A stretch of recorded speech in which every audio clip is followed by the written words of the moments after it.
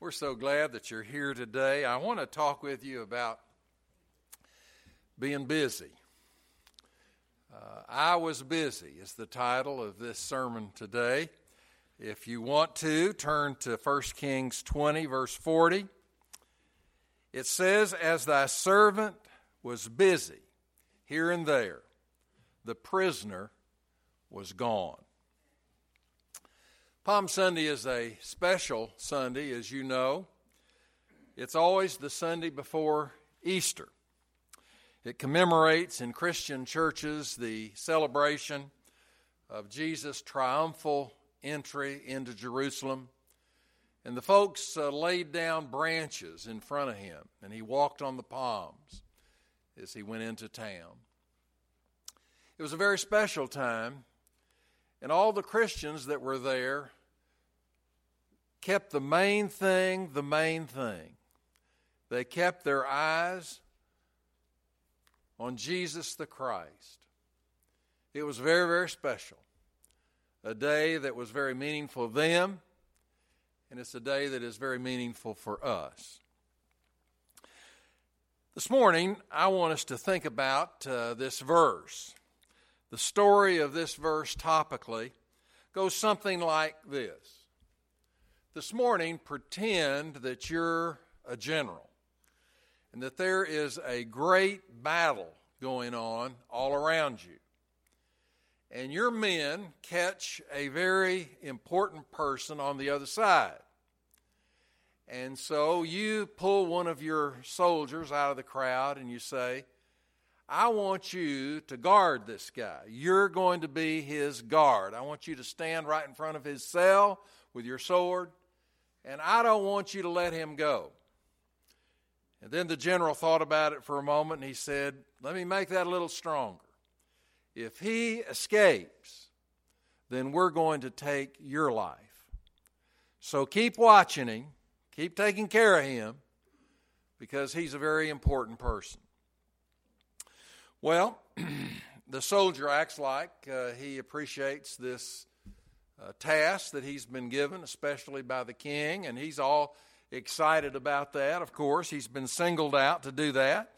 He seems like he's very serious about what he's doing. He takes his position before the cell that the prisoner is in, and he begins to stand guard with all diligence. He's right there doing what he's supposed to do. Well, the next day, the general is walking by that way, and he is greatly shocked because the soldier that was left to guard that cell is not there. There's nobody there. And then he looks into the cell, and good night. The prisoner is not there. The prisoner has escaped. And you look around in the cell, and there is the soldier that was guarding the cell the day before. You just can't believe it. The guard is now in chains, sitting there on a bench in the cell. You're so upset, and you say to the soldier that's in leg irons, "What in the world happened? How did the prisoner get away? I put you in charge of this. What in the world? What happened? Did the prisoner somehow trick you and overcome you? Did the enemy break through the line and come and take over this area right here? Did an intruder in the night come up and hit you on the back of your head and exploit those moments to get the prisoner out and take him away? What happened? How in the world did the prisoner escape?" The soldier is so ashamed, he can't even lift his eyes to the general. He can't look him eye to eye. He says, "No, he did not escape because I was overpowered or because I was surprised.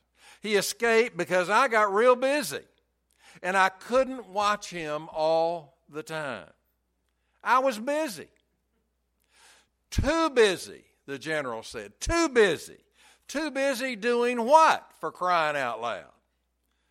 This was the most important thing that you could be doing, guarding this man, serving your country, saving your honor.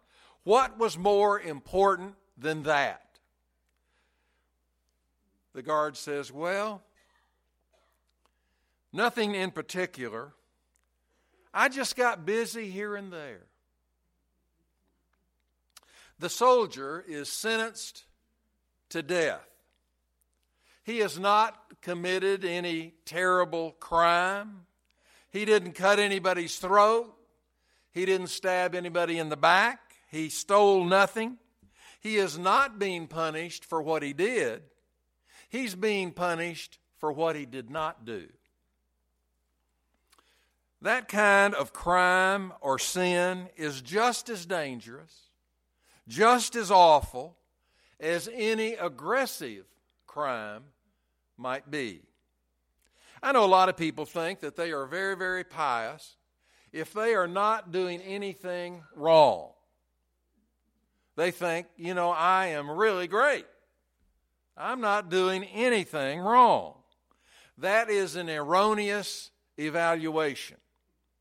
A lot of people in our world judge Christians by what they do not do instead of by what they do. That is an absurd line of reasoning.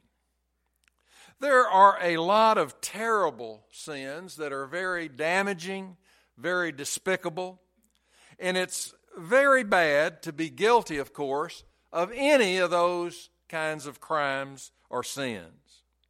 But it is also terrible to be too busy to do your duty. That's important, to do your duty. This is a lesson that our Lord has taught us time and time again. What was wrong with the fig tree that Jesus cursed it? Do you remember that? What was going on there? It was not that the fig tree was loaded with little berries that were poison. That didn't happen. It was because the limbs that came out and the leaves that came out, they were all green and they were pretty and everything, but it didn't grow any figs. There were no figs on the tree anywhere. The fig tree did not fulfill its main function. Do you remember what was wrong with the 5 foolish virgins? Do you remember?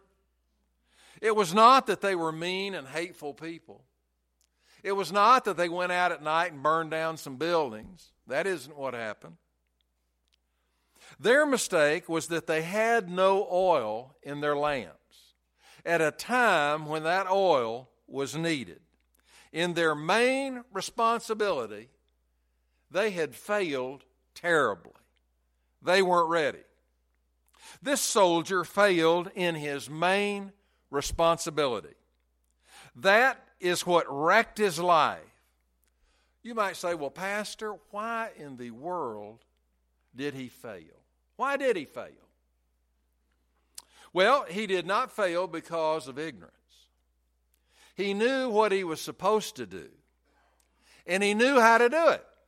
It wasn't a hard job. You just stood there with your sword right in front of the cell, and you watched the guy and made sure the guy didn't get away.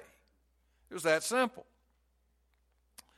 I know when most of us fail in life, it's rarely because of ignorance.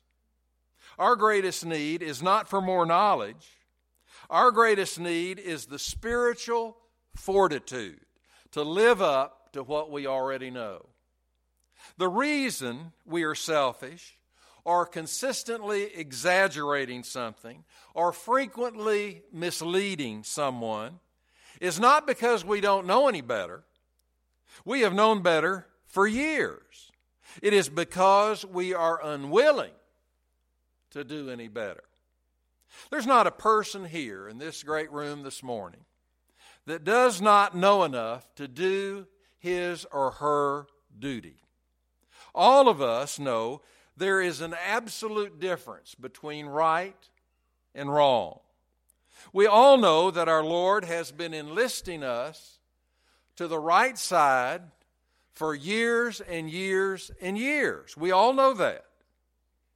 You know that it is your part to help the right, not to hinder it. It is your part, it is your job to bless and not to curse. It is your job to build up and not to tear down. We err not because of lack of knowledge, but because of lack of spiritual fortitude. I believe God has a particular task for every one of us that's in the room today. It may not be guarding a prisoner, and I doubt that it would be that, but it is a particular responsibility that the Lord wants you to recognize and you to fulfill. I believe we have the knowledge to do whatever God has called us to do. The Scripture says, in all thy ways acknowledge Him, and He will direct our paths. There are many misfits in the world. A misfit is someone that is doing the wrong thing at the wrong time. When I was in junior high school, my parents decided that they wanted me to become socially adept. They didn't want me to be kind of a fumble bum with situations and with people. So they sent me to a ballroom dancing class. I was a terrible, terrible dancer. I was the worst dancer there. I mean, in the whole group, it was a pretty big group, I was the worst by far of anybody that was there. The only dance that I could even come close to doing was the tango. Because the tango had certain steps that you take. You know, you take these steps. That's what you do. Well, I would have to get my partner to start me at the right time, to take the first step at the right time, because I never could do that. So my partner would get me going, and then I would just do the steps that I had memorized. Well, that was okay, I guess. But if the dance that we were doing didn't have particular steps, well, I was just awful, just terrible, terrible. I was a misfit. I shouldn't have been there. It was the wrong time for me to be there. But I noticed something. At the intermission, at the break, you know, they always have a break in something that goes for a couple hours. So they had a break. Well, I noticed at the break that some of the guys who were the best dancers, they had not learned yet how to talk, really, and visit with the girls. So they would all go over to the corner of the room and talk to each other. They had never learned how to socialize. I was great at the break. That's when I would shine, at the break. Some of the girls that would never, ever dance with me under any circumstances would come over and talk with me during the intermission. We all need to find out what it is that we can do and do well in the Lord's work, in our vocation, in our leisure time, and then do it. Play off of your strengths, not off of your weaknesses. Do what you have the abilities to do. God has gifted everyone here today. Everybody here today has a spiritual gift. Now, some of you might have numerous spiritual gifts, and I'm happy for you, but everybody has one.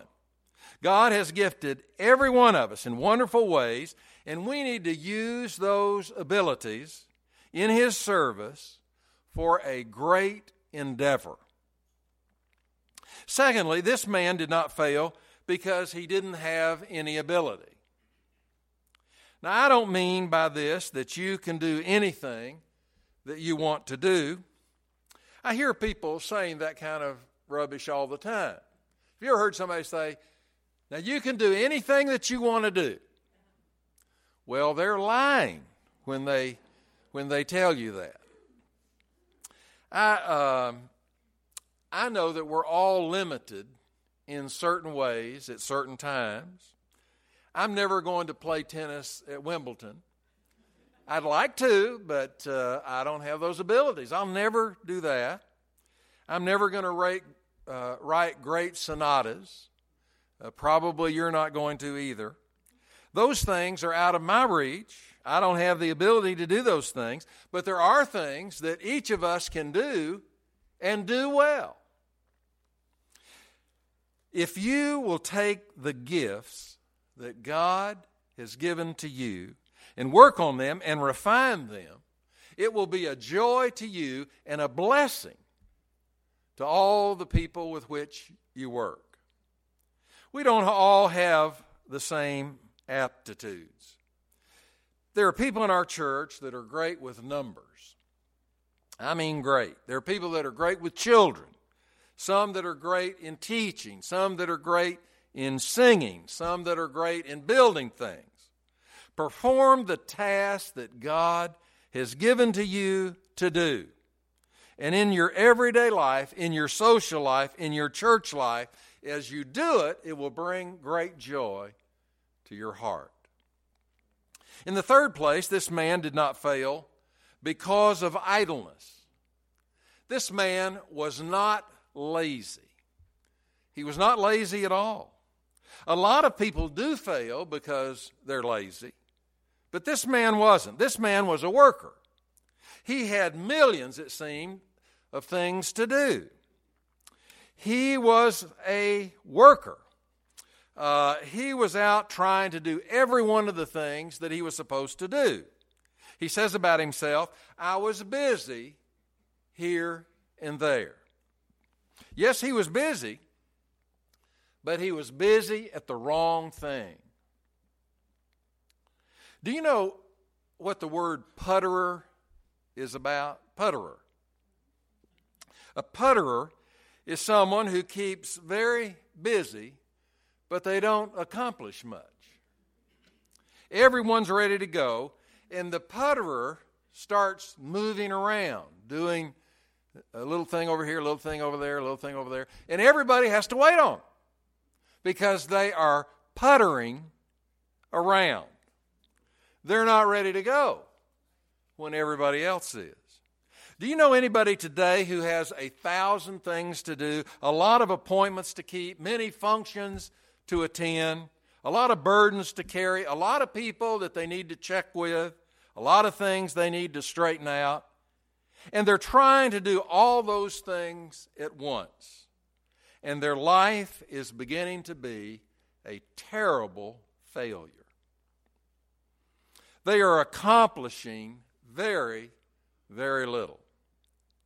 Do you know anybody like that? If you were given a prisoner to watch, and that was your only job, would you watch him? Or would you be off doing 1,000 other things with your life in the balance? Someday, someone is going to ask you, did you do your main job while you were here on earth? Many of us are going to say, well, no, not really. I did a lot of good things, though. I was busy. I was doing things. Do you know anything in life that is any more important than growing in your faith? Than being a good parent, a good grandparent, a good great-grandparent? Do you know anything that's more important than making the road easier for others that will be following you? Some of us allow the secondary to absorb us, and we neglect that which is primary. All of the little things that this soldier did were okay things. He wasn't doing anything wrong. They were not vicious things or cruel things. It was okay what he was doing. They probably were even helpful things, but they were not the main thing. This soldier did not keep the main thing the main thing. I don't worry about people in our church murdering people. I don't worry about anybody here robbing a bank. I don't know why I say that. In my last church, one of our members did rob a bank.